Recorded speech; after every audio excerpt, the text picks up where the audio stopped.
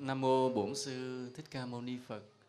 Hôm nay ta sẽ nói nhau cái đề tài là bài học ngàn vàng. Là thầy lấy trong cái ý cái bài cái Phật học phổ thông đó, là phàm làm việc gì phải biết hậu quả của nó. Cái ý là phải biết hậu quả của mỗi công việc của mình làm. Cái ý là như vậy. Cái đạo lý này chúng ta lấy từ trong cái bộ Phật học phổ thông của Cố Hòa Thượng Thích Thiện Hoa. Cái tựa là bài học ngàn vàng. Thì trong cái câu chuyện đó thì có thể là chúng ta đi tìm mà đọc nguyên bản. Mà đại ý câu chuyện là như thế này, là có một vị quốc vương đi nghe có một cái người đi lang thang ngoài đường phố rao bán là ông có một cái bài học đáng giá 1.000 vàng. Ai phải bỏ ra 1.000 lượng vàng ông mới bán cái bài học đạo lý này.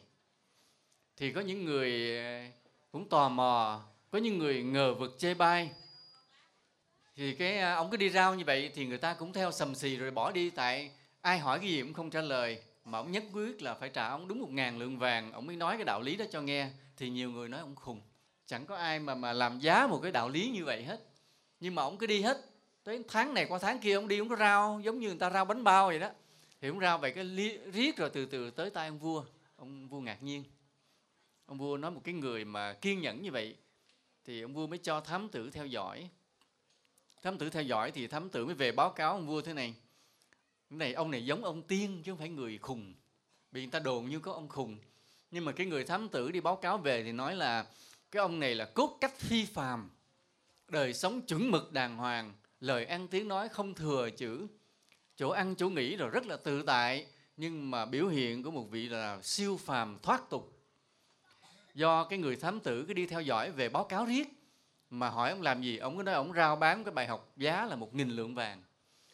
Riết rồi cái ông vua cứ nghe báo cáo, cái người thám tử theo điều tra báo cáo riết, ông vua ngạc nhiên. Cái ông vua mới giả dạng thường dân tới gặp hỏi bài học gì mà ông nói là giá 1.000 lượng vàng. Ông kia nói đây là bài học mà có thể làm cho người ta thoát khỏi những đau khổ cuộc đời, qua khỏi những cái lầm lỗi và có thể bước tới thánh vị. Ông quảng cáo quá chừng, ông vua cứ càng lúc càng ngạc nhiên. Mà hỏi bây giờ ông nói nhá nhá cho tôi nghe. Nói không, bỏ ra đặt 1.000 lượng vàng trước mặt này nói cho nghe. Cái ông vua bỏ về nhưng mà rồi cứ bị ray rứt. Tại vì thấy cái ông già đó, ông cốt cách phi phàm, ông nói năng chuẩn mực đàng hoàng, chứ không phải là có người bừa bãi mà khùng điên. Mà ông vua thì 1.000 lượng vàng đối ổng thì không bao nhiêu. Nên cứ qua 1-2 tháng ám ảnh như vậy riết, cái ông vua quyết định là thôi chấp nhận bỏ 1.000 lượng vàng để khám phá sự thật này là cái gì. Cái ông mời ông kia vô, mời vô vào cung đàng hoàng. Nói bây giờ hôm nay ta chính là đương kim hoàng thượng của đất nước này. Lúc trước đã giả dạng thường dân để gặp ngài mà để tò mò, nhưng hôm nay thì ta chấp nhận, hoặc là ta bị lừa mất 1.000 lượng vàng, hoặc là thực sự ta sẽ học được một bài học có giá trị.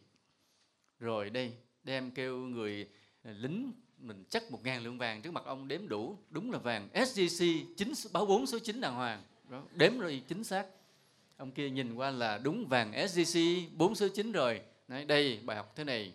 Ông mới thả tờ giấy ra, chỉ có mấy chữ: phàm làm việc gì hãy biết hậu quả của nó, hãy suy nghĩ đến hậu quả của nó. Thả xuống vua, ông nói một câu xong bước ra đi liền. Ông vua ngẩn ngơ, ông nói mình mới bị lừa. Cái câu nói này ai cũng nói được. Nếu trước khi làm việc gì hãy suy nghĩ kỹ về hậu quả của nó. Ông nói câu này có gì đâu 1.000 lượng vàng. Nhưng mà lời một ông vua nói ra rồi như đinh đóng cột, không thể rút lại. Không thể bây giờ thôi bây giờ cho trả giá thôi, trả ông bớt lại phân nửa vân vân, không được. Còn ông kia cứ là lặng lẽ chất hết một gói vàng đó vào túi rồi chào ông vua rồi bước đi ra.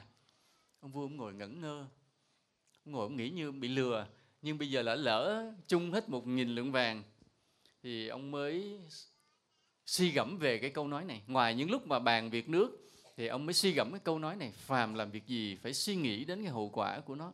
Cái câu đó bắt đầu ám ảnh ông. Sự thực nếu mà ông mua cái này á là chỉ có 1 lượng vàng, ông quên câu đó liền. Nhưng mà bởi vì ông mua tới 1.000 lượng vàng cho nên ông bị vừa tức vừa tiếc, cho nên cứ bị câu đó nó ám ảnh, nó nhập tâm ông luôn. Bắt đầu nhập tâm ông rồi lần lần cái khi ông làm việc gì đúng là ông suy nghĩ hậu quả thiệt để cho nó đáng cái tiền bỏ ra. Tự nhiên mọi người nhìn thấy ông thay đổi từng ngày. Bỗng nhiên người ta thấy ông trầm tĩnh hơn, khôn ngoan hơn, phân định công việc sáng suốt hơn. Ngồi ở đây tại trong hoàng cung mà nhận định tình hình ngoài biên cương biên thùy rồi đâu đó nó sáng suốt rõ ràng, đất nước bắt đầu cường thịnh lên lần lần. Người ta ngạc nhiên, chính ông cũng không biết. Ông chỉ bị cái câu ám ảnh đó thôi, cái câu nói mà phàm làm việc gì phải suy nghĩ đến hậu quả của nó. Vì 1.000 lượng vàng ám ảnh, ông nhập tâm nên ông làm việc gì ông cũng suy nghĩ kỹ cái hậu quả nó thật. Và lúc đó cái việc nước nó tiến lên, cái nhân cách ông cũng thay đổi luôn. Ông không còn là một con người tầm thường hưởng thụ như ngày xưa, mà làm gì cũng suy nghĩ cho dân cho nước, mà khi quyết định cái việc gì cân nhắc rất là kỹ lưỡng. Đất nước ông cường thịnh lên từ từ. Thì lúc đó cái đất nước lân bang nó dòm ngõ. Cái lúc đó bên cạnh ông có cái nước lân bang, cứ nghe cũng thám tử, hễ mà đụng tới chính trị thế nào cũng có thám tử tình báo. Thám tử bên này nó báo cáo về, nói lúc này ông vua đó, ông điều hành quốc gia rất là giỏi, đất nước đang thịnh lên từng ngày, đời sống nhân dân ấm no hạnh phúc và cái niềm tin rất là mạnh. Trên đất nước đó mà nó thành cường quốc thì bên đây ta bị đe dọa. Họ cứ vậy. Những nhà làm chính trị thì lúc nào cũng sợ người khác mạnh hơn mình. Vua nước Lân Bang mới hỏi điều tra coi tại sao trước đem đất nước đó vẻ bình thường tầm thường mà ngày hôm nay nhờ bí quyết gì mà mạnh lên như vậy. Thì ông thám tử 3 tháng sau chạy về báo cáo, nói là có một ông tiên đến dạy cho ông vua đó một cái bí quyết trị nước mà bí mật không nói ra, mà ông vua đó phải mua hết 1.000 lượng vàng. Cái ông vua ông này nói nếu mà hắn mua được cái đó 1.000 lượng vàng, ta sẽ đem quân qua, ta đánh tan nước đó, ta cướp cái đó. Ông đánh thiệt, mà bên đây thì không trở tay kịp, tại vì chưa kịp chuẩn bị quân sự. Bên đây là tức tốc, ông cất hết binh lực qua, ông đem đánh ông này để tìm xem bài học đó là gì, cái bài học bí quyết mình trị nước là gì. Thì binh hùng tướng mạnh đánh vô ầm đánh tan hết, đánh vô tới hoàng cung luôn, đánh vô tới chiếm được hoàng cung. Thì gặp ông vua đó, ông biết là thua và ông cân nhắc rằng, ông nghĩ là ông giống như là ông biết là không đánh bại được, ông muốn gặp đối mặt với kẻ thù mình coi tại sao mà đem quân đánh nước ổng, tại vì bên kia mạnh quá, cái nước bên kia mạnh quá, ông không đánh lại. Thì lúc hai ông vua ngồi bên nhau, ông này không cầm vũ khí, ông ngồi lặng lẽ, ông kia bước lên ngồi lên ngai vàng chiếm luôn, mới hỏi ta nghe nói ngươi mua được một bài học 1.000 vàng để trị nước, hãy đem bài học đó ra dâng cho ta. Ông kia mới thả tờ giấy xuống, chỉ có một câu là phàm làm việc gì phải suy nghĩ đến hậu quả của nó. Nó chỉ có câu này mà ngươi mua 1.000 lượng vàng. Nói quả thật, tôi chỉ mua có một câu này nên tôi nghĩ là bị lừa. Và chính vì dựa vào câu này mà tôi suy nghĩ tất cả mọi điều trong cuộc sống này, rồi không ngờ là đất nước tôi thay đổi, người dân tôi hạnh phúc. Nhưng mà tôi chưa đủ mạnh để xây dựng một lực lượng quân sự mà chống lại các anh thôi, nên tôi bị thua. Còn nếu các anh cho tôi thêm 1 năm nữa thì các anh không thể nào bước chân được vào biên giới của tôi, vì tôi chưa kịp thôi. Ông kia ông cứ cầm tờ giấy, ông đi tới đi lui, còn quân sĩ thì bao vây hết rồi nên ông vua đứng đó không đáng sợ. Phàm làm việc gì phải suy nghĩ đến hậu quả của nó. Ông cứ bước tới bước lui, chắp tay sau đít, đi tới đi lui, rồi mở tờ giấy ra nhìn đọc cũng thấy không thấy cái gì gấp. Tại sao bước tới bước lui, rảo qua rảo lại. Rồi cái người ta tới mời ông ăn cơm uống nước, ông cũng không lắc đầu, ông gạt qua bên. Ông đi tới đi lui, ông suy nghĩ cái câu này có cái gì bí mật mà làm cho cái ông vua kia bỏ 1.000 lượng vàng mà làm cho đất nước cường thịnh lên, mà ông dám thách là 1 năm nữa thôi thì mình không thể đánh ông nổi. Ông đi tới đi lui, chắp tay sau đít, đi tới đi lui riết cái đến chiều không biết ông tỉnh ngộ cái gì, lặng lẽ ông không nói tiếng nào, ông bước ra khỏi hoàng cung, ông ra lệnh quân sĩ rút hết về nước luôn. Câu chuyện rất là lạ. Câu chuyện nó không ghi trong lịch sử thế giới, nghĩa là một câu chuyện tưởng tượng do một người nào đó dày công tốn sức đặt ra, thì Hòa Thượng Thiện Hoa mới thu thập được, dịch thành cuốn là Bài học 1.000 vàng và phổ biến rất là nhiều. Và ai đọc cũng thấy thú vị thì thú vị mà chẳng hiểu hay chỗ nào. Hôm nay chúng ta sẽ bàn nhau xem cái câu nói đó hay như thế nào nha.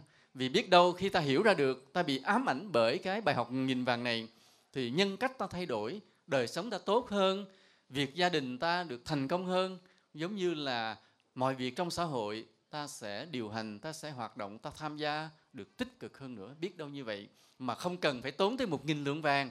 Chỉ tốn cái gì? Tốn chịu nóng một bữa tới đây ngồi nghe mà thôi nha.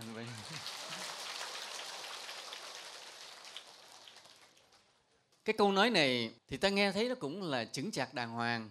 Ví dụ mỗi khi làm một việc gì, ta phải suy nghĩ đến cái hậu quả của nó cái đã. Một lời dặn dò cũng hay, không ai phủ nhận được. Nhưng mà hay đến mức độ nào mà làm thay đổi cả một ông vua, mà thay đổi cả một đất nước như vậy? Bây giờ ta sẽ phân tích vào trong chiều sâu để thấy cái hay chỗ nào. Tại sao có một vị thánh nào đó, một vị hiền triết nào đó đã đem cái câu nói này dựng lên thành cả một cái trường thiên tiểu thuyết, mà cái tiểu thuyết này nếu người nào đó biết dựng thành phim sẽ thành một bộ phim rất là hay. Nhưng bây giờ thì ta chưa có làm phim được, thì ta thử tưởng tượng thôi. Nhưng mà cái câu nói mỗi khi làm thì phải suy nghĩ đến cái hậu quả. Thì câu thì hay, nhưng mà tại sao có một người hiền triết đã dày công nhắc nhở điều này cho mọi người? Bởi vì các ngài mới thấy một điều thế này: con người ta lúc còn trẻ thì dại khờ, làm việc gì chỉ theo ý thích của mình mà không nghĩ xa xôi, không nghĩ đến hậu quả. Khi lớn lên, bắt đầu mình có trách nhiệm với cuộc sống, với gia đình, với xã hội, với đất nước, thì khi ta làm việc gì, ta mới đắn đo, cân nhắc hơn, ta suy nghĩ đến hậu quả nhiều hơn một chút. Thì đó là dấu hiệu của người trưởng thành. Nhưng nói vậy thì nói, nhưng đa số hầu hết chúng sinh này vẫn tiếp tục là làm theo ý thích của mình một cách bồng bột và nông cạn, không bao giờ chịu suy nghĩ xa xôi.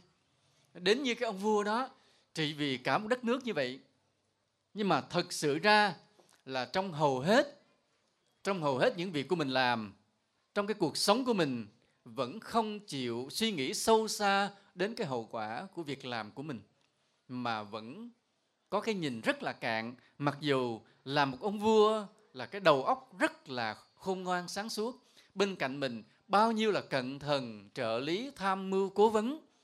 Vậy mà để định hình rằng khi làm việc gì ta phải suy nghĩ ra được cái hậu quả của nó, vẫn là một cái trí tuệ vượt bực mà ông vua kia vẫn chưa đạt được. Mãi đến khi ông bị lừa lấy mất 1.000 lượng vàng, ông bị ám ảnh bởi cái câu đó, bị cái câu là phải suy nghĩ hậu quả của nó. Ông bị ám ảnh mãi rồi ông mới trở thành một con người khác. Chứ trước đó dù là ông đã rất khôn ngoan, dù là bao nhiêu cận thần tham mưu cố vấn, vậy mà cái gọi là nghĩ cho ra cái hậu quả mỗi việc làm của mình vẫn là một chuyện xa vời, vẫn là chuyện ông chưa thực hiện được hoàn toàn. Thì như vậy, cái gọi là khi ta làm một việc gì, trước khi ta làm một việc gì, ta phải cân nhắc suy nghĩ cái hậu quả của nó. Thực sự nó không phải là một điều đơn giản tầm thường, mà đó chính là cái trí tuệ lớn lao của một bậc hiền triết, hay ta gọi là một bậc thánh nhân nào đó, chứ không đơn giản.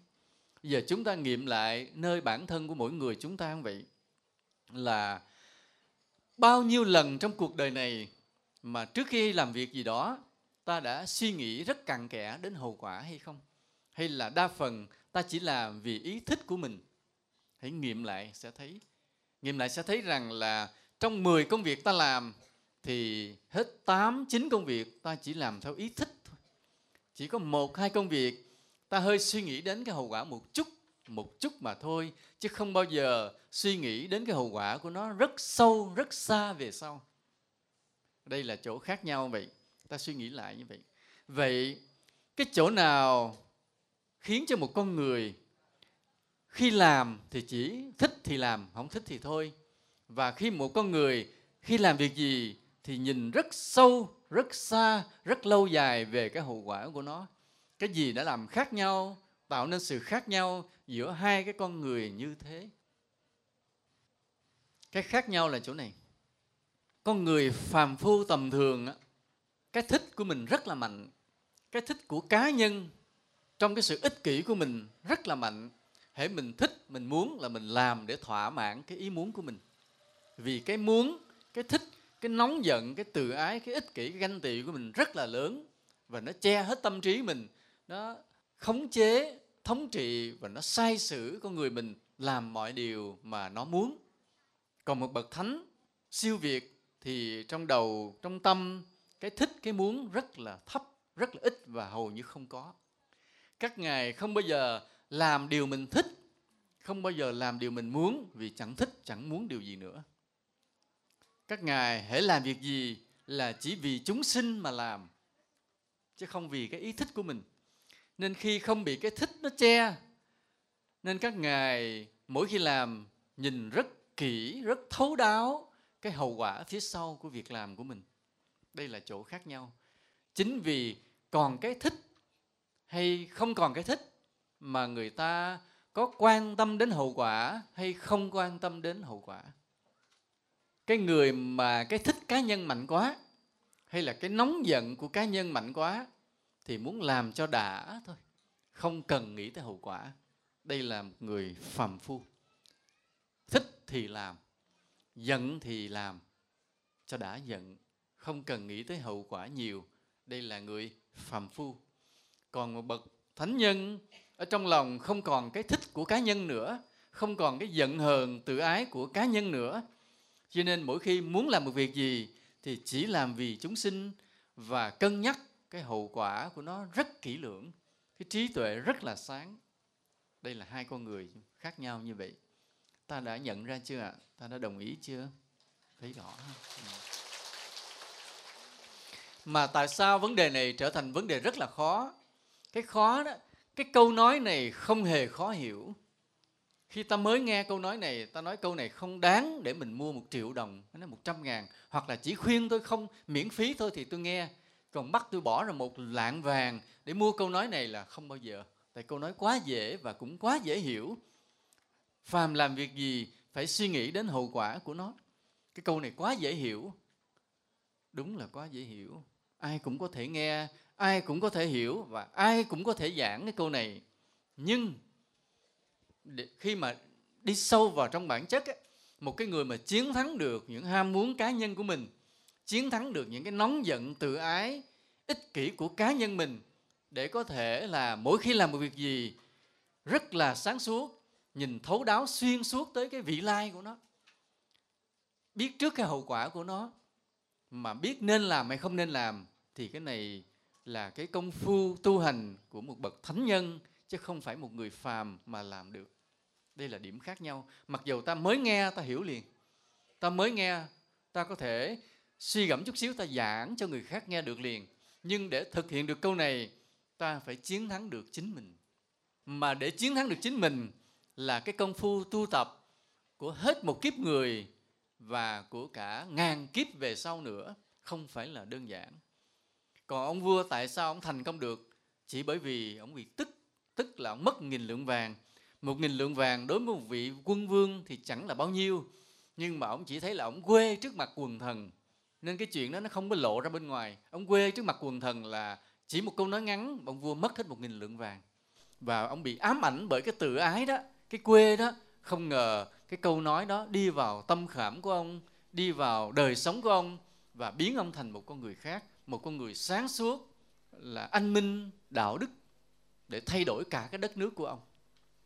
Nên câu nói nghe thì đơn giản, nhưng mà để hiểu sâu xa cái câu nói đó, cũng như là để thực hành cho bằng được cái câu nói đó, là cả biết bao nhiêu tâm huyết của một con người. Thì chúng ta đây cũng vậy.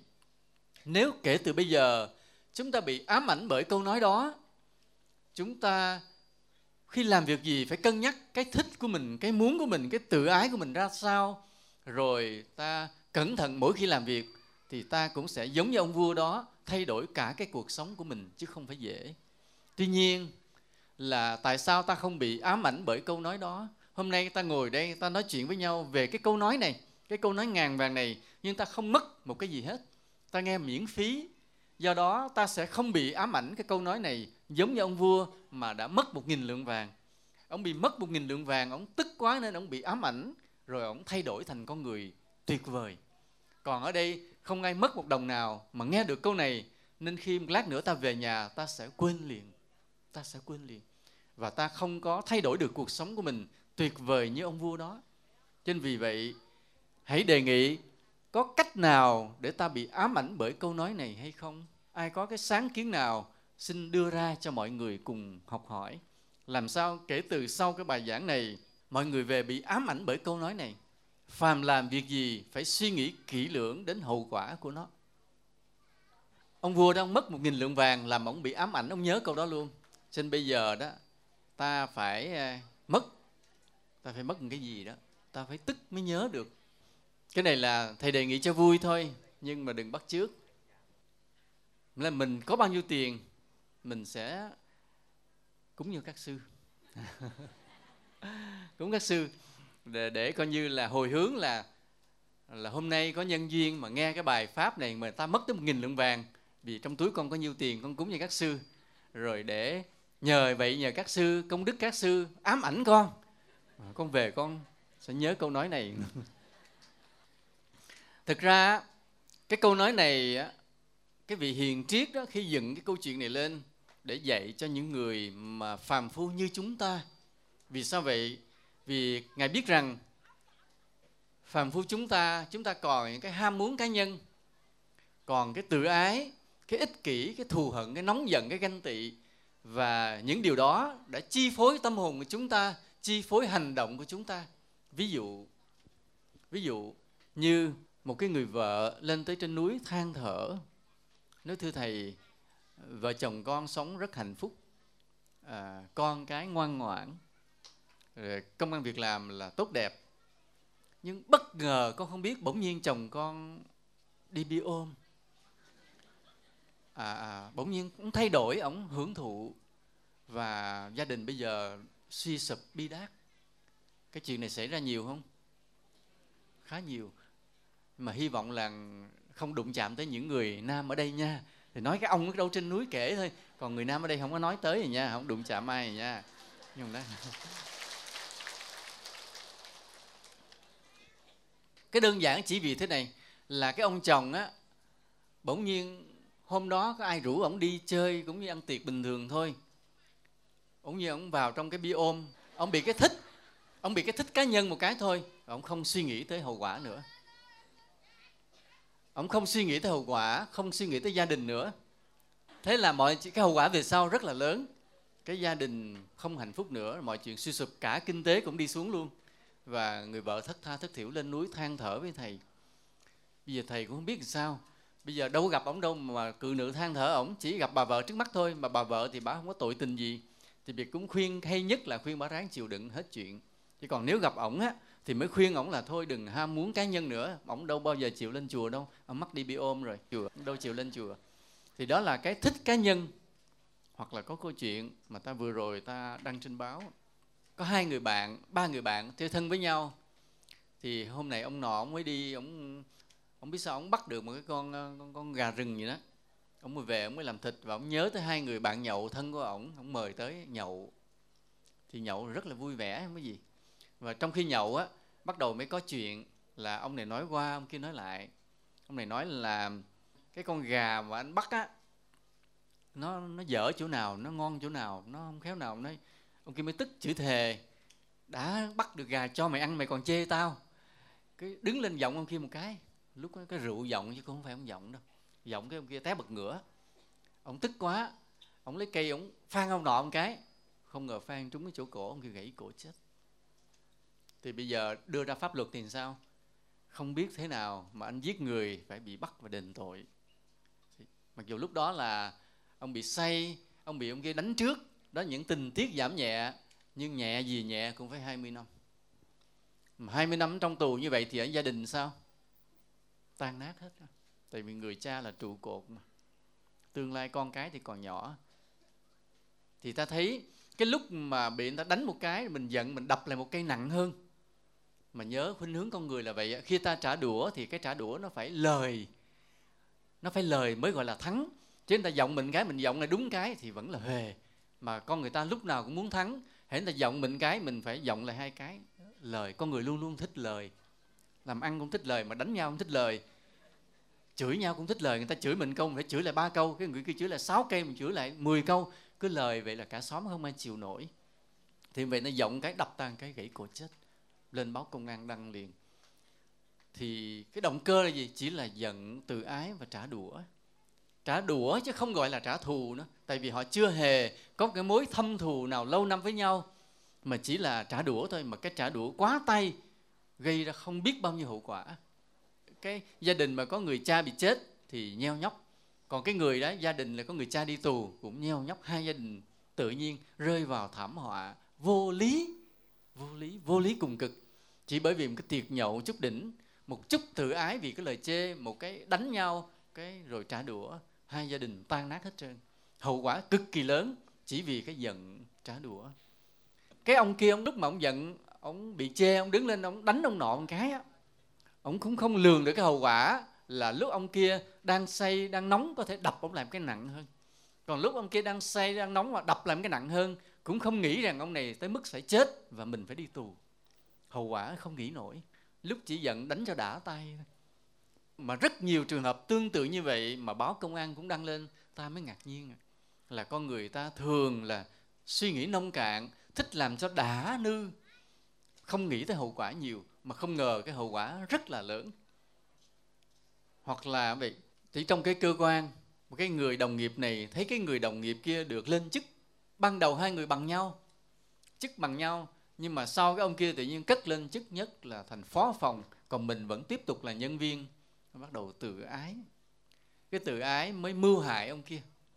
Mưu hại ông kia là tìm cách bỏ thuốc mê, bỏ cái thuốc nào đó độc gì đó, để cho ông kia trên đường đi làm về, cái thuốc nó ngấm vô trong người, uống ly nước rồi thuốc ngấm nửa đường, lật ra giữa đường, cái té xuống, xe sau trườn tới cán chết. Cái âm mưu hiểm độc. Mới ban đầu là thấy bình thường, để vì cái tự ái cá nhân, vì cái hơn thua hiếu thắng cá nhân, rồi giết ông bạn mình để thỏa mãn tự ái thôi, chẳng được cái gì. Thực sự là phía sau chẳng được điều gì. Tại ông kia chết rồi cũng chưa chắc mình lên thay phó phòng. Nhưng mà vì tức, tại sao hai người bằng nhau, bây giờ có người hơn người kém, tức. Chỉ chút tức đó thôi, giết ông bạn. Ông kia chết rồi thì gia đình bên đó tiêu. Rồi nhưng mà công an họ đâu có dở. Công an họ đầu tiên là họ đem giải phẫu pháp y ra, họ phát hiện trong máu có chất độc. Người này không phải là bị xe cán đơn giản, mà trước đó bị nhiễm thuốc độc vì có mưu sát. Đi truy tìm ngược ra tại sao có vấn đề, có ai bỏ thuốc độc, thì phát hiện ra là ông vừa mới được quyết định lên phó phòng. Như vậy động cơ họ tìm ra trong chớp mắt thôi là có sự ganh tị. Vì ai ganh tị, họ vây chút xíu ra là có 3-4 người. Và trong 3-4 người đó họ theo dõi chặt, tìm ra chính xác thủ phạm liền. Kêu lên hỏi một lát, cúi đầu khai liền. Không thể nào giấu được nữa. Rồi sao? Đi tù luôn. Hai gia đình cũng tan nát luôn. Nên ta thấy là khi chúng ta ham muốn của cá nhân mình, khi chúng ta tự ái nóng giận cho cá nhân mình, chúng ta làm theo cái nóng, cái tự ái đó, chúng ta không suy nghĩ sâu xa cái hậu quả, chúng ta đâu ngờ rằng cái hậu quả để lại rất là lớn. Cái lớn đó là cái lớn trong hiện tại, mà chưa nói tới cái quả báo thảm khốc của nhiều kiếp về sau nữa. Cái hậu quả trong hiện tại là ta đau khổ, gia đình ta đau khổ, người chung quanh ta đau khổ. Nhưng mà cái quả báo theo cái luật nhân quả cho nhiều kiếp về sau thì dây dưa kéo dài, cực kỳ khó chịu. Cho nên là để làm sao mà mỗi khi làm một việc gì ta đều nhìn suốt được cái hậu quả của nó, mà biết nên làm hay không nên làm, thì buộc mỗi người chúng ta phải chiến thắng. Cho nên trước khi làm việc gì ta phải bình tĩnh, xem ta làm việc này là vì cái gì, hậu quả phía sau là cái gì. Nhớ vì cái gì mà ta làm. Có phải vì ta muốn ham thích cho cái vui cá nhân mình hay không? Có phải vì ta đang làm vì ta đang tham lam hay không? Có phải ta làm vì ta đang nóng giận hay không? Ta đang làm vì ta tự ái, ta đang làm vì ta ganh tị, ta hơn thua hay không? Phải tìm cho bằng được cái động cơ đó rồi hãy làm. Nếu mà có những động cơ đó đang xúi giục ta thì phải lập tức sám hối liền. Phải vào quỳ trước Phật mà sám hối liền. Cái lạy Phật từ bi.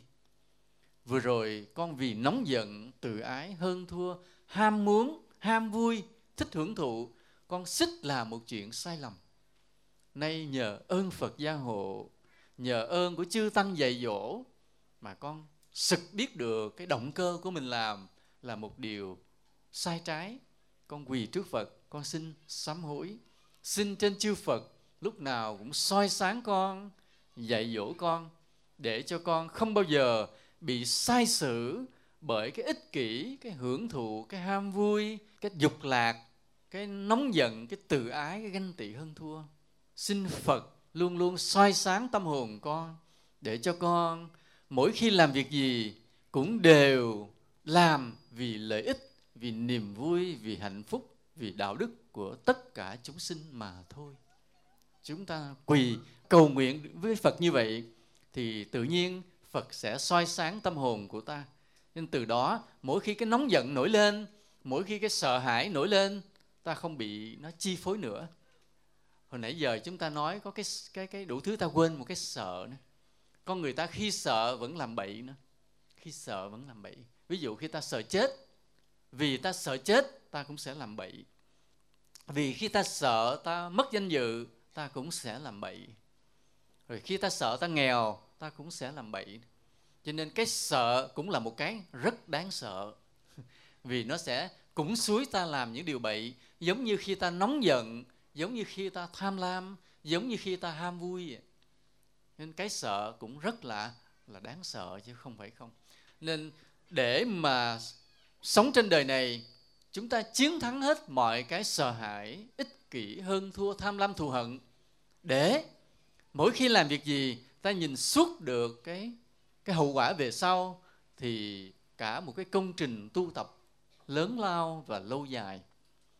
Ta phải tu cách nào đó để ta chiến thắng được cái sợ hãi, cái cá nhân, cái ích kỷ, cái bản ngã, hơn thua, tham muốn của mình. Và để được như vậy là công việc của một bậc thánh siêu phàm chứ không có đơn giản. Cho nên là khi một vị tiên đi trên đường phố, ông rao cái câu: ta có bài học quý, ai bỏ ra 1.000 lượng vàng ta sẽ dạy cho. Ai cũng nói ông này, ông già này khùng. Nhưng cái người nào mà hiểu được câu này, thực hành được câu này, tu dưỡng theo cái câu này, chiến thắng được mọi cái ích kỷ, bản ngã, hơn thua, tham muốn, giận hờn, sợ hãi của mình, để rồi phát sinh trí tuệ, khi làm việc gì cũng nhìn thấy được cái hậu quả phía sau của nó, thì lúc đó mới hiểu rằng ông tiên, ông bán câu này 1.000 lượng vàng quá rẻ. Vì 1.000 lượng vàng ta có thể mua được một cái lô đất nằm ở vị trí sang trọng. 1.000 lượng vàng ta có thể mở được một cái công ty. 1.000 lượng vàng ta có thể làm nhiều thứ. Nhưng nếu mà ta làm việc gì ta cũng thấy được cái hậu quả của nó, thì cái ích lợi đó nó là triệu triệu lượng vàng, không có gì có thể so sánh được. Có thể đưa ta từ cái địa vị phàm phu bước sang địa vị thánh nhân siêu việt, làm cho ta thoát khỏi cái nỗi khổ trần thế, mà có thể đạt được cái lợi ích của việc giải thoát khỏi sinh tử luân hồi, chứ không phải là tầm thường. Cho nên 1.000 cây vàng vẫn còn rất bèo đối với bài học này. Mà hôm nay ta đang mổ xẻ, đang phân tích cái bài học 1 triệu lượng vàng, chứ không phải 1.000 lượng vàng. Nếu có người hỏi ta cái sự khác nhau giữa một bậc thánh và một kẻ phàm phu là chỗ nào? Thì phàm phu làm vì ta, mà bậc thánh là làm vì chúng sanh. Đạo hữu trả lời câu cũng rất là hay, là phàm phu làm vì ta, bậc thánh là làm vì chúng sinh. Câu nói cũng rất là hay. Xin nói gần hơn chút nữa, ai nói cụ thể hơn chút nữa. Có nhiều cái tiêu chí để ta xác định ranh giới giữa phàm và thánh. Thì cái câu nói mà đạo hữu vừa nói cũng là một tiêu chí. Nhưng hôm nay thầy muốn nói một cái tiêu chí nữa dựa trên cái bài học này, là cái tiêu chí như thế này. Người phàm phu chỉ nhìn thấy cái điều mình thích thôi. Mình thích cái gì là chỉ biết điều đó, không biết cái khác. Còn bậc thánh thì nhìn thấy cái hậu quả phía sau. Ví dụ điều này, có một cái câu chuyện trong cái cổ học tinh hoa, là có một cái tay đó ăn cắp. Khi đi ra ngoài chợ, cái y xăm vô cái tiệm vàng, ấy lại y bóc vàng người ta, thì người ta mới xúm lại bắt y, thì dĩ nhiên là bị trói lại. Thì cái ông quan mới hỏi thế này: giữa cái chợ đông người thế này, tại sao ngươi không thấy ai hết hay sao mà ngươi dám lại thò tay bóc vàng của người ta? Thì tên ăn cắp mới trả lời: dạ thưa ngài, lúc đó con chỉ còn thấy có vàng chứ không còn thấy có ai nữa. Câu nói nó đơn giản nhưng thấm thía lắm. Lúc đó con chỉ thấy có vàng chứ không thấy ai nữa. Nghĩa là làm sao? Nghĩa là kẻ phàm phu chỉ thấy cái mình thích mà thôi, không thấy gì khác. Nghĩa là thấy cái đó là vui thì nhào vô, không biết hậu quả. Hãy thấy đó là điều mình giận thì làm cho đã giận. Thấy cái đó mình ghét thì làm cho đã ghét. Thấy cái đó là mình thua thì làm cho hết thua để phải hơn. Là phàm phu chỉ nhìn thấy cái thích của mình, còn bậc thánh thì thấy cái hậu quả phía sau. Đó là cái khác nhau. Cho nên bây giờ ta hãy nhìn lại mình, trong suốt cái cuộc sống này, ta thấy cái mình thích hay ta thấy cái hậu quả phía sau, là để biết mình có bao nhiêu phần thánh, bao nhiêu phần phàm. Nếu mà làm cái gì mình chỉ thấy cái thích, thích thì làm, không thích thì thôi, thì biết mình thuộc loại phàm.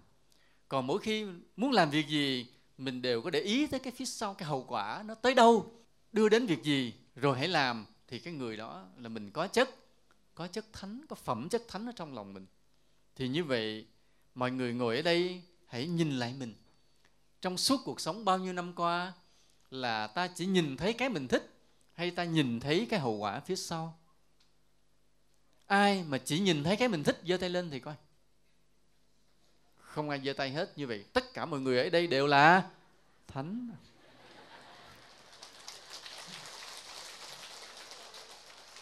Không, bây giờ hỏi lại một câu nữa mới chắc ăn. Như vậy bao nhiêu người ở đây mỗi khi làm việc gì đều nhìn thấy hậu quả của mình? Giơ tay lên. Cũng không ai giơ tay lên luôn, vì tất cả đều là phàm. Không hiểu nổi luôn. Sự thật là nếu nói tất cả là thánh thì không đúng, phải không? Mà tất cả là phàm cũng không đúng. Mà ta làm sao? Lơ lửng giữa thánh và phàm. Nghĩa là sao? Nghĩa là có những khi ta đã nóng giận, đã chửi bới ai đó. Có những khi ta tham lam mà ta mưu tính cái gì đó. Cũng có khi ta hơn thua, ta tự ái, ta làm cái gì đó sai trái. Nhưng cũng không ít lần, mỗi khi làm việc gì ta cũng đã đắn đo cân nhắc cái hậu quả, phải không? Cũng có nhiều lần như vậy. Cho nên trong tâm ta cũng lẫn thánh lẫn phàm. Chính vì lỡ thánh lỡ phàm, cho nên cái trí tuệ mà để ta nhìn thấy cái hậu quả của nó là không sâu. Cái khác nhau giữa ta và bậc thánh nữa là thế này nữa nè. Những lúc ta ham muốn ta làm bậy, thôi không nói, bỏ đi, cái đó là phàm phu đặt rồi, tôi bỏ không nói. Bây giờ nói là cái chỗ mà ta nhìn cái hậu quả. Thì đúng là đã rất nhiều lần, nhất là khi ta là Phật tử biết tu hành, nhất là khi ta đã lớn tuổi, đã sống trên đời chững chạc, kinh nghiệm, thì thật sự trước khi làm điều gì ta cũng có cái đắn đo hậu quả phía sau, phải không? Có chứ không phải không. Nhưng mà cái khác cái chỗ là ta suy nghiệm hậu quả nó không có sâu. Còn một bậc thánh mỗi khi làm việc gì đều suy nghĩ cái hậu quả rất sâu. Cái khác nhau là ta nhìn cái hậu quả còn cạn, còn một bậc thánh nhìn hậu quả rất là sâu. Ví dụ thế này, ví dụ như là ta có đứa con rồi thi đại học mà thiếu điểm, thì ta mới tính tới cái chuyện thôi bây giờ con mình học cũng khá chứ không đến nỗi dở, mà nó chỉ mất có 1 điểm để nó vào đại học y khoa như nó mơ ước. Thì thôi bây giờ mình chạy để lo cho nó 1 điểm nó để nó đậu luôn. Thì cái công việc này có phải xuất phát từ cái nóng giận hơn thua gì không? Cũng không. Tức là từ cái suy nghĩ cũng chín chắn. Thì con mình nó lỡ có 1 điểm mà nó cũng không đến nỗi tệ, nhiều khi do xui thôi. Chứ nếu mà thi lại lần nữa cũng bài đó dám nó dư điểm, mà nó mất 1 điểm nó không đậu, tội nghiệp nó buồn. Mà thi vào đại học nó làm bác sĩ sau này cũng tốt. Nói chung là cái suy nghĩ vừa rồi của ta không có gì sai. Không phải từ cái nóng giận, cũng chẳng từ tham lam hơn thua ganh tị với ai hết. Và cũng đắn đo, cũng cân nhắc là cái trình độ đứa con mình không đến nổi tệ, thôi bây giờ chấp nhận hối lộ. Nhưng cái hối lộ này là cái phạm pháp đây. Chạy lên kiếm một ông thầy mà ông chịu ăn tiền mình, ông cho nó thêm điểm, ông thầy này cũng sai luôn, ông thầy giáo cũng sai luôn. Tức là ta đang tính chuyện phạm pháp, ta phạm pháp và dụ một vài ông thầy trong trường chấm điểm phạm pháp. Thì cái hậu quả là như vậy á. Nhưng mà bây giờ ta mới nghĩ đắn đo, đem lên bàn cân nữa. Giờ ta phạm pháp, dụ thêm mấy ông thầy, ông ăn hối lộ, ông phạm pháp. Nhưng mà cái được là đứa con mình nó được học, rồi sau này nó ra trường làm bác sĩ mà nó giúp đời, cũng bù lại được cái phạm pháp này. Thì nghĩ như vậy thì cũng là cân nhắc hậu quả, phải không? Sau khi cũng so sánh đắn đo cân nhắc rồi, mình suy nghĩ thêm chút nữa thấy cũng hợp lý, thôi chấp nhận cũng làm tội một chút. Tội với luật pháp quốc gia, nhưng mà với đạo đức, với lương tâm có vẻ cũng không tội gì lắm, thôi đi làm. Nhưng đó là cái suy nghĩ của phàm phu, là cái hậu quả ta nghĩ nó cạn.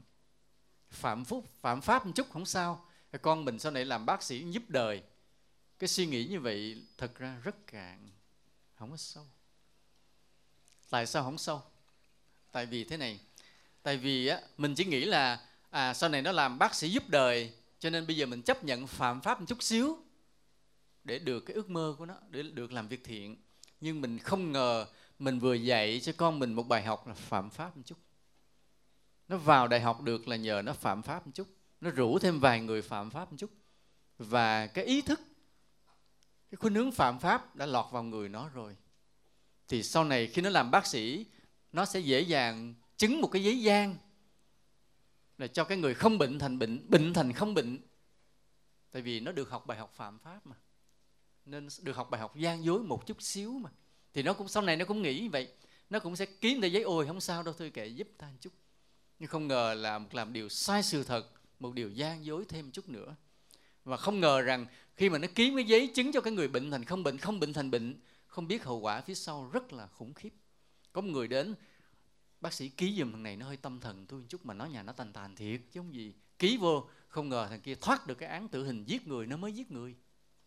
Nhưng nhờ có bác sĩ chịu ký, nó bị tâm thần, nó thoát tội, nó ở ngoài. Công lý không được thực thi, rồi sau này còn nhiều chuyện thảm khốc hơn nữa. Mà xuất phát từ đâu? Xuất phát từ lúc mà thi đại học y khoa thiếu con điểm, người mẹ người cha chạy cho nó được điểm đó.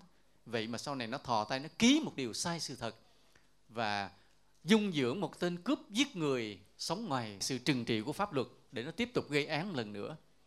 Chứ còn nếu không thì thằng kia bị bắt rồi, không có vụ giết người thứ hai. Chúng ta thấy cái hậu quả nó khủng khiếp như vậy.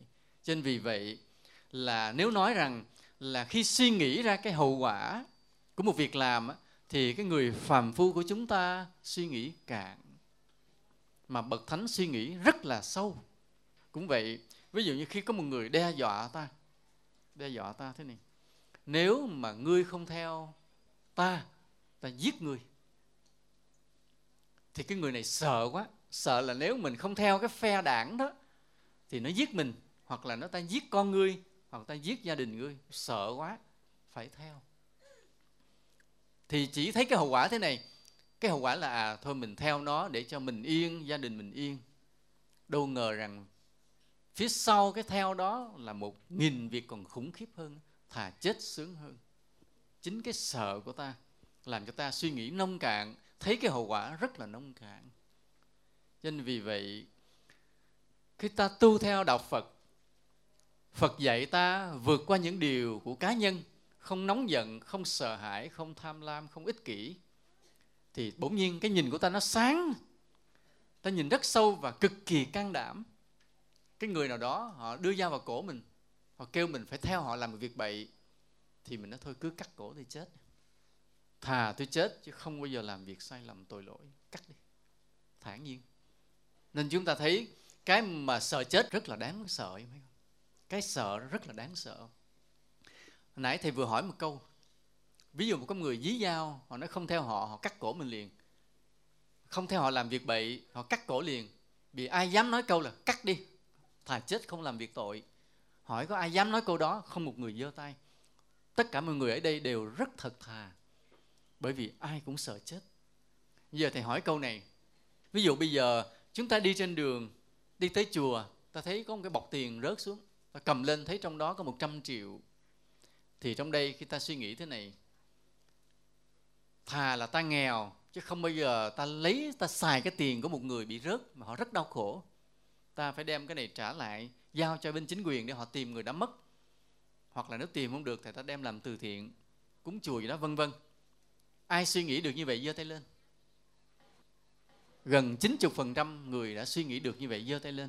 Còn có những người cũng suy nghĩ như vậy mà không cần phải giơ tay lên, đúng không? Còn có những người có nghĩ trong bụng hơi xài sướng hơn, thì những người đó hoàn toàn không giơ tay thì nó đành chịu. Nhưng mà rất đông người đã chấp nhận một cái đạo đức là trước cái số tiền lớn mà phi nghĩa ta không dùng, thà nghèo không dùng, đúng không?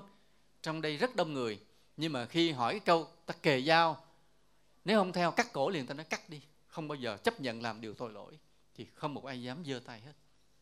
Nên ta thấy cái sợ chết rất là kinh hồn. Nhưng mà ta phải tu đến cái mức độ nào?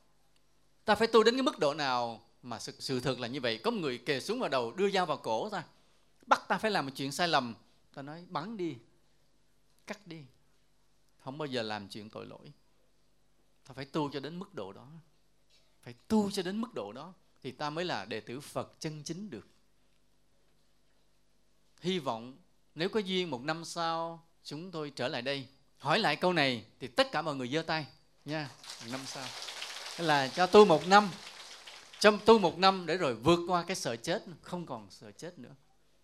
Sống để làm điều đúng, chứ không bao giờ sống để làm điều tội. Nếu ai buộc mình sống để làm điều tội, thà chết, thà bị giết, chứ không bao giờ làm điều tội. Nên phải tu một năm nữa thử coi. Mà phải tu đúng theo lời Phật dạy thì ta mới đạt được cái can đảm đó. Ta mới đạt được cái can đảm không sợ chết nữa. Thà chết chứ không bao giờ làm điều tội lỗi. Thì phải tu theo Phật. Vì sao vậy? Vì Phật dạy ta vô ngã, không thấy có ta.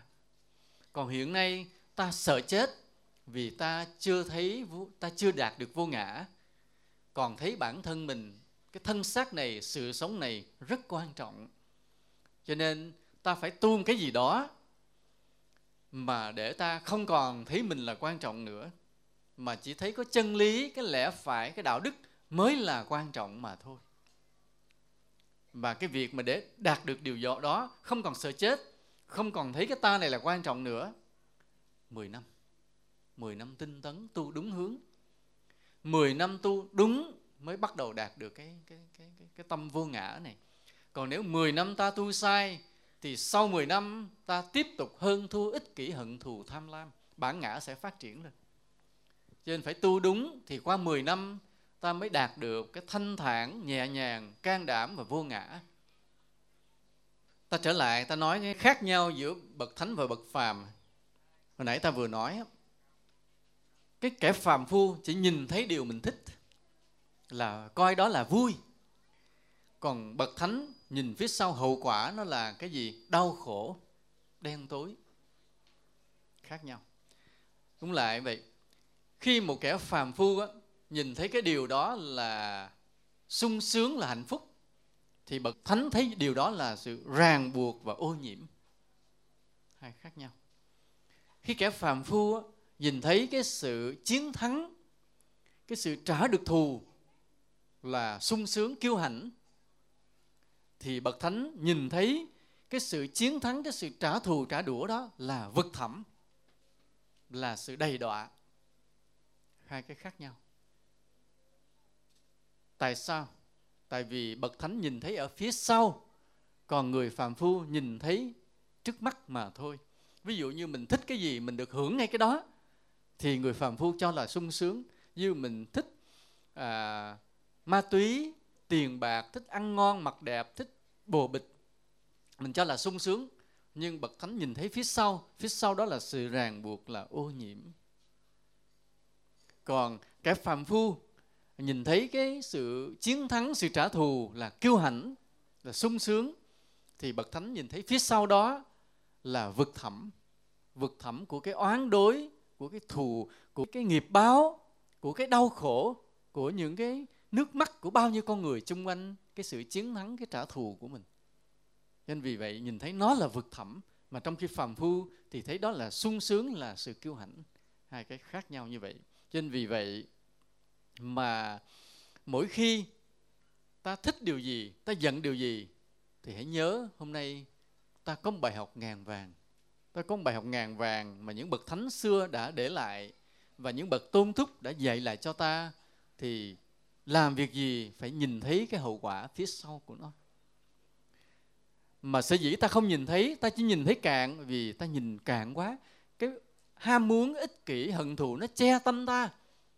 Còn bậc thánh không còn ham muốn, ích kỷ, hận thù, cho nên các ngài nhìn xa tuốt, ở vị lai rất xa, và nhìn ngược lại quá khứ rất là sâu.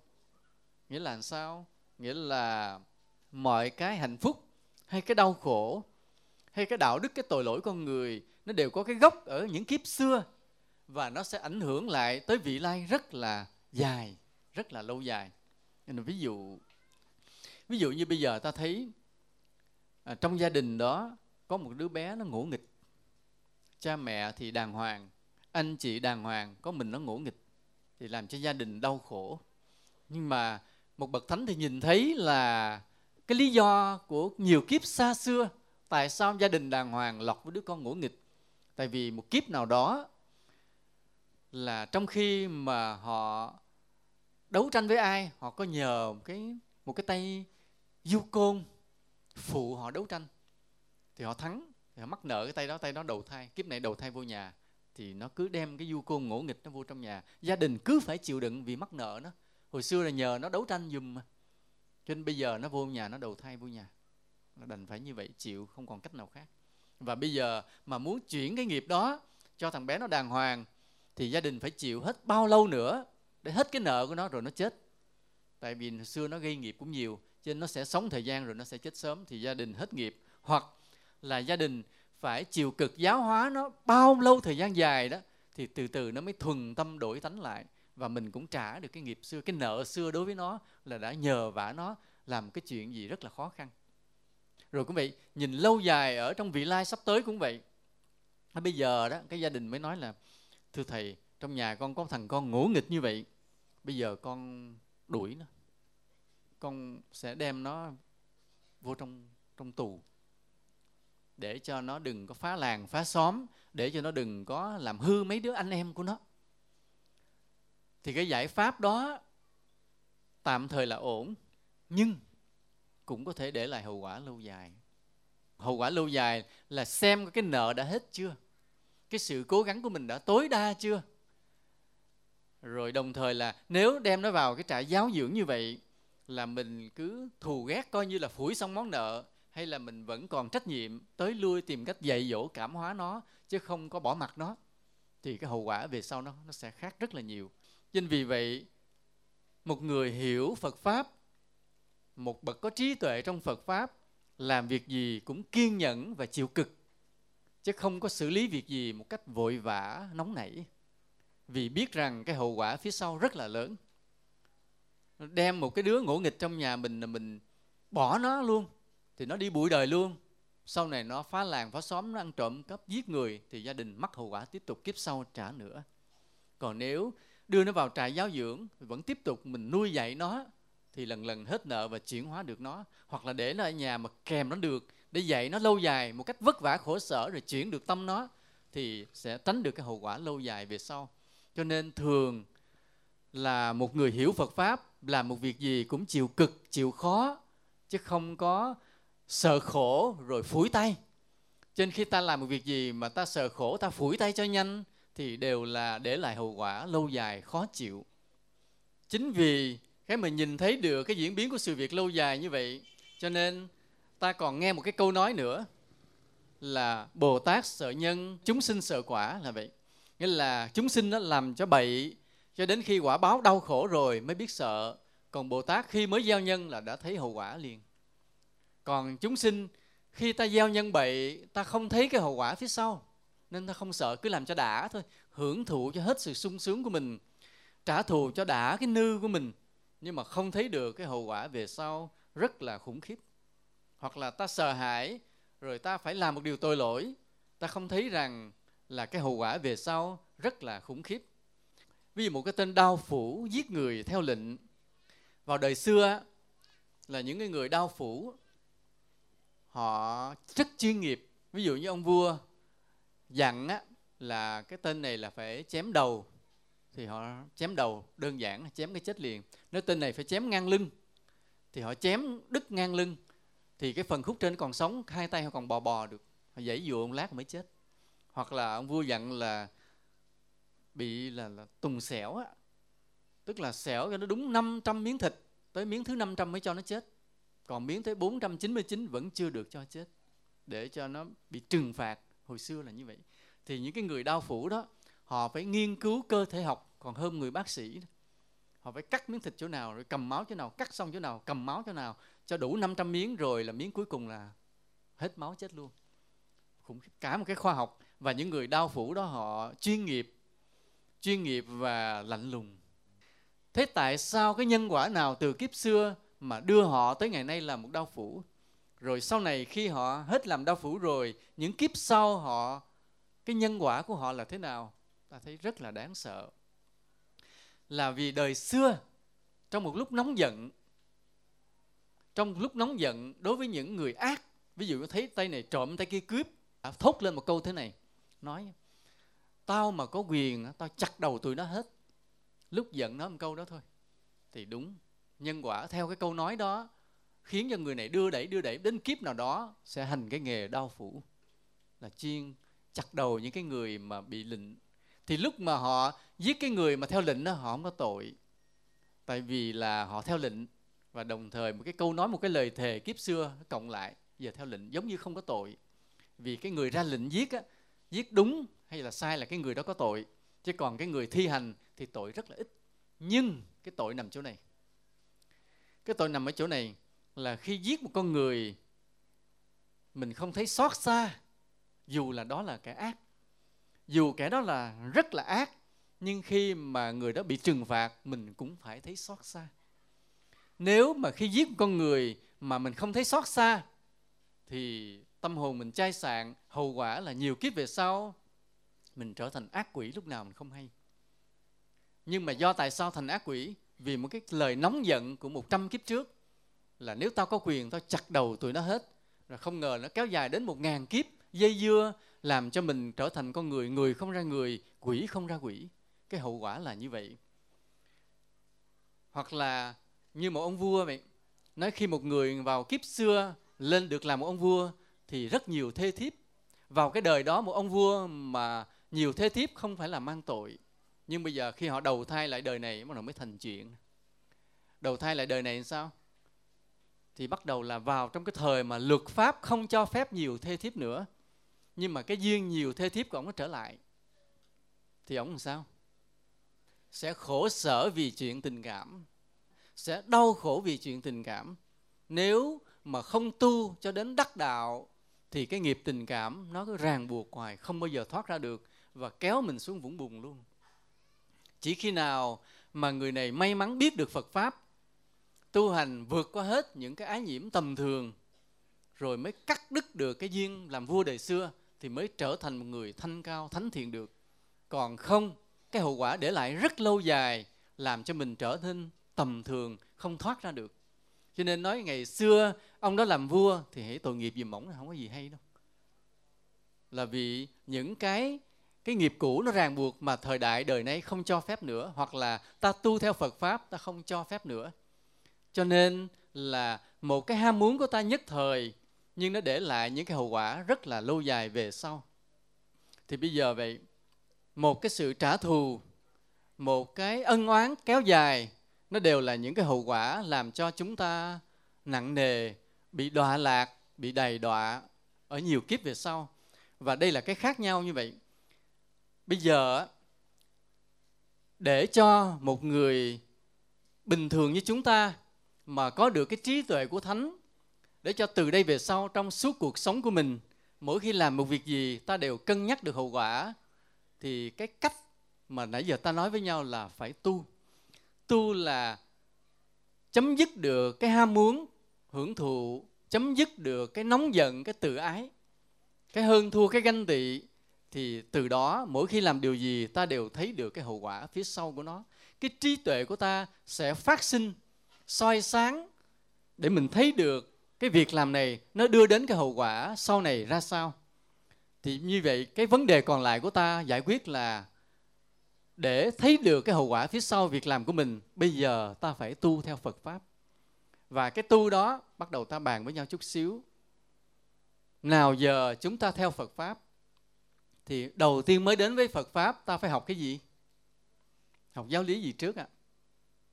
Học giáo lý nhân quả. Học giáo lý nhân quả trước là cái căn bản. Mỗi khi gieo nhân gì biết cái quả báo, gieo nhân gì biết có quả báo. Nhờ như vậy mà ta không dám làm điều sai lầm. Nhưng trong thực tế có rất nhiều người biết nhân quả vẫn làm tội lỗi như thường. Có không ạ? Có rất nhiều. kể cả những người đã xuất gia rồi, nhưng mà nếu cái việc tu dưỡng không kỹ thì vẫn làm điều tội lỗi như thường. Cho nên biết nhân quả cũng giúp cho ta tránh tội làm phước, nhưng không giúp hoàn toàn. Ta phải tu thêm những cái khác nữa. Tại sao vậy? Vì tuy biết nhân quả, nhưng mà nếu cái nóng giận còn, thì lúc nóng giận rồi ta cũng quên nhân quả luôn, cũng làm điều tội luôn. Hoặc là biết nhân quả rồi, nhưng mà cái ham muốn còn, thì khi cái ham muốn nổi lên, ta vẫn làm điều tội lỗi mà không thấy được hậu quả. Cho nên nếu còn ham muốn, còn nóng giận, còn ích kỷ, còn hơn thua, thì dù ta có biết nhân quả, ta vẫn tiếp tục gây tội lỗi. Ta thấy cái gì sung sướng là cứ nhào vô mà hưởng thụ. Hoặc là giận lên rồi vẫn làm một điều ác để trả thù. Hoặc là vì đố kỵ, vì ganh tị với ai đó, thì chúng ta vẫn sẵn sàng mưu hại người khác, nói xấu người khác. Dù là trước đó ta có biết nhân quả rồi, nghĩa là nếu mưu hại người khác, nói xấu người khác, sau này quả báo ta sẽ rất là thê thảm. Cho nên biết nhân quả là một chuyện, nhưng mà không gây tội lại là một chuyện khác. Cho nên vì vậy, tuy biết nhân quả, ta còn phải tu dưỡng thêm rất nhiều điều nữa. Tu dưỡng thêm điều gì? Thứ nhất là đừng ham vui nữa. Thấy cái điều đó là sung sướng, là ham vui, một trận nhậu là vui, cái chuyện mà yêu đương bồ bịch là vui, thì từ nay dừng lại. Chiến thắng được cái ham vui của mình. Chiến thắng nó dễ không? Rất khó. Hoặc là nói rằng là chiến thắng cái nóng giận của mình. Khi người ta chửi mình, không giận. Khi người ta nói xấu sau lưng mình nghe được, không giận, mình tha thứ, vân vân. Những cái đó dễ không ạ? Rất khó. Mà phải chiến thắng được mấy cái đó rồi á, thì sau này ta mới không gây tội lỗi, mới thấy được cái hậu quả về sau mỗi việc mình làm, tâm ta mới sáng suốt được. Cho nên để có thể là vượt qua được cái ham vui, cái nóng giận, cái ích kỷ đó, thì ta có hai cách. Cái cách thứ nhất là ta thường xuyên lễ Phật cầu nguyện, xin Phật gia hộ cho ta được sáng suốt mà không còn cái ích kỷ, cái ham vui, cái nóng giận đó nữa. Đó là cách thứ nhất. Cái thứ hai là ta phải tập tọa thiền để thanh lọc tâm hồn mình thanh tịnh.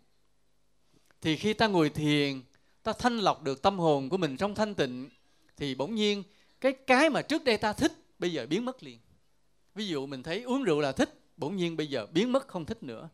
Trước đây thấy yêu đương, bia ôm trai gái là thích, bây giờ cái đó biến mất không thích nữa. Hoặc là trước đây người ta nói xấu mình giận, bây giờ nghe nói xấu thản nhiên không giận nữa. Cái giận biến mất liền, là do tâm ta đạt được sự thanh tịnh.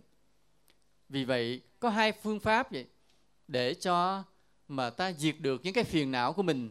Thứ nhất là thường lễ Phật sám hối. Quý Phật tử ở đây có thường lễ Phật sám hối không? Có không ạ? Có, cố gắng nha, cố gắng. Sẽ có còn nhiều người đang ở đây trong cái pháp hội này vẫn chưa có siêng năng lễ Phật sám hối, thì hãy cố gắng lên. Mỗi ngày ta trích thời gian, không được nhiều thì cũng phải được 5-10 lạy, để xin Phật soi sáng tâm hồn ta, mà ta không bị những cái ích kỷ, hơn thua, tham lam, nóng giận chi phối. Cái thứ nhất. Cái thứ hai là phải cố gắng học cho được thiền. Vì thế giới lần lần ai cũng bắt đầu phải biết tu thiền. Nhiều cái đất nước họ không phải là Phật giáo, vậy mà họ vẫn phải lấy cái thiền của Phật giáo đem vô dạy cho học sinh, sinh viên của họ. Huống hồ chúng ta là một đất nước Phật giáo, ta là đệ tử Phật chính thức, có quy y, có pháp danh, thì không thể nào mà chúng ta không biết thiền định được. Cho nên mỗi người, dù ta trẻ hay già, đều phải cố gắng học cho bằng được cái thiền. Vì đó là con đường chính yếu nhất của Đạo Phật.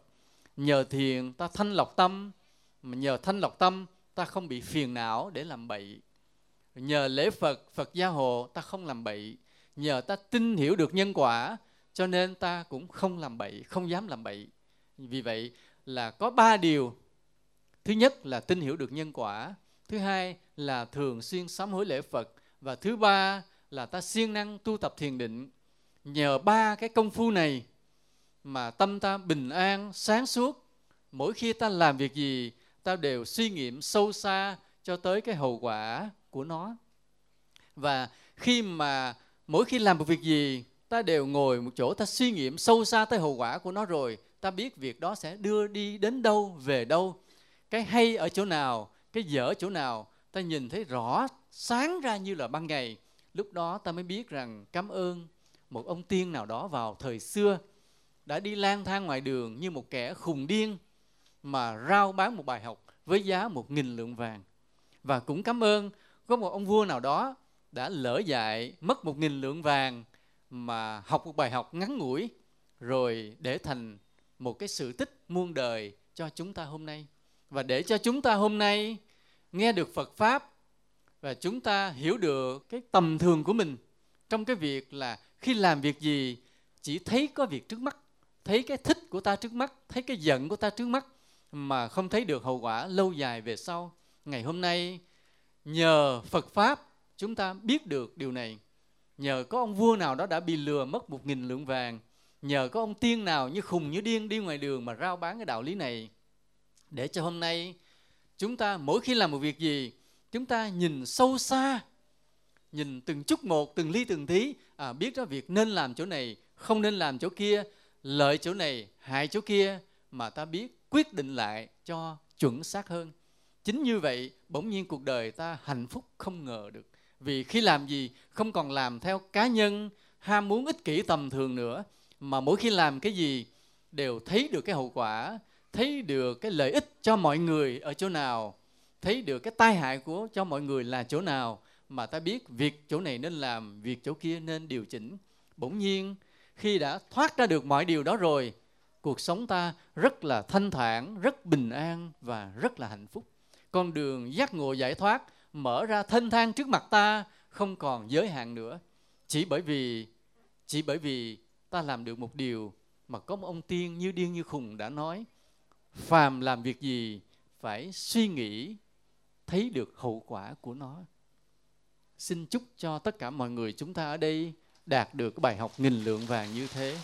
Nam mô Bổn Sư Thích Ca Mâu Ni Phật.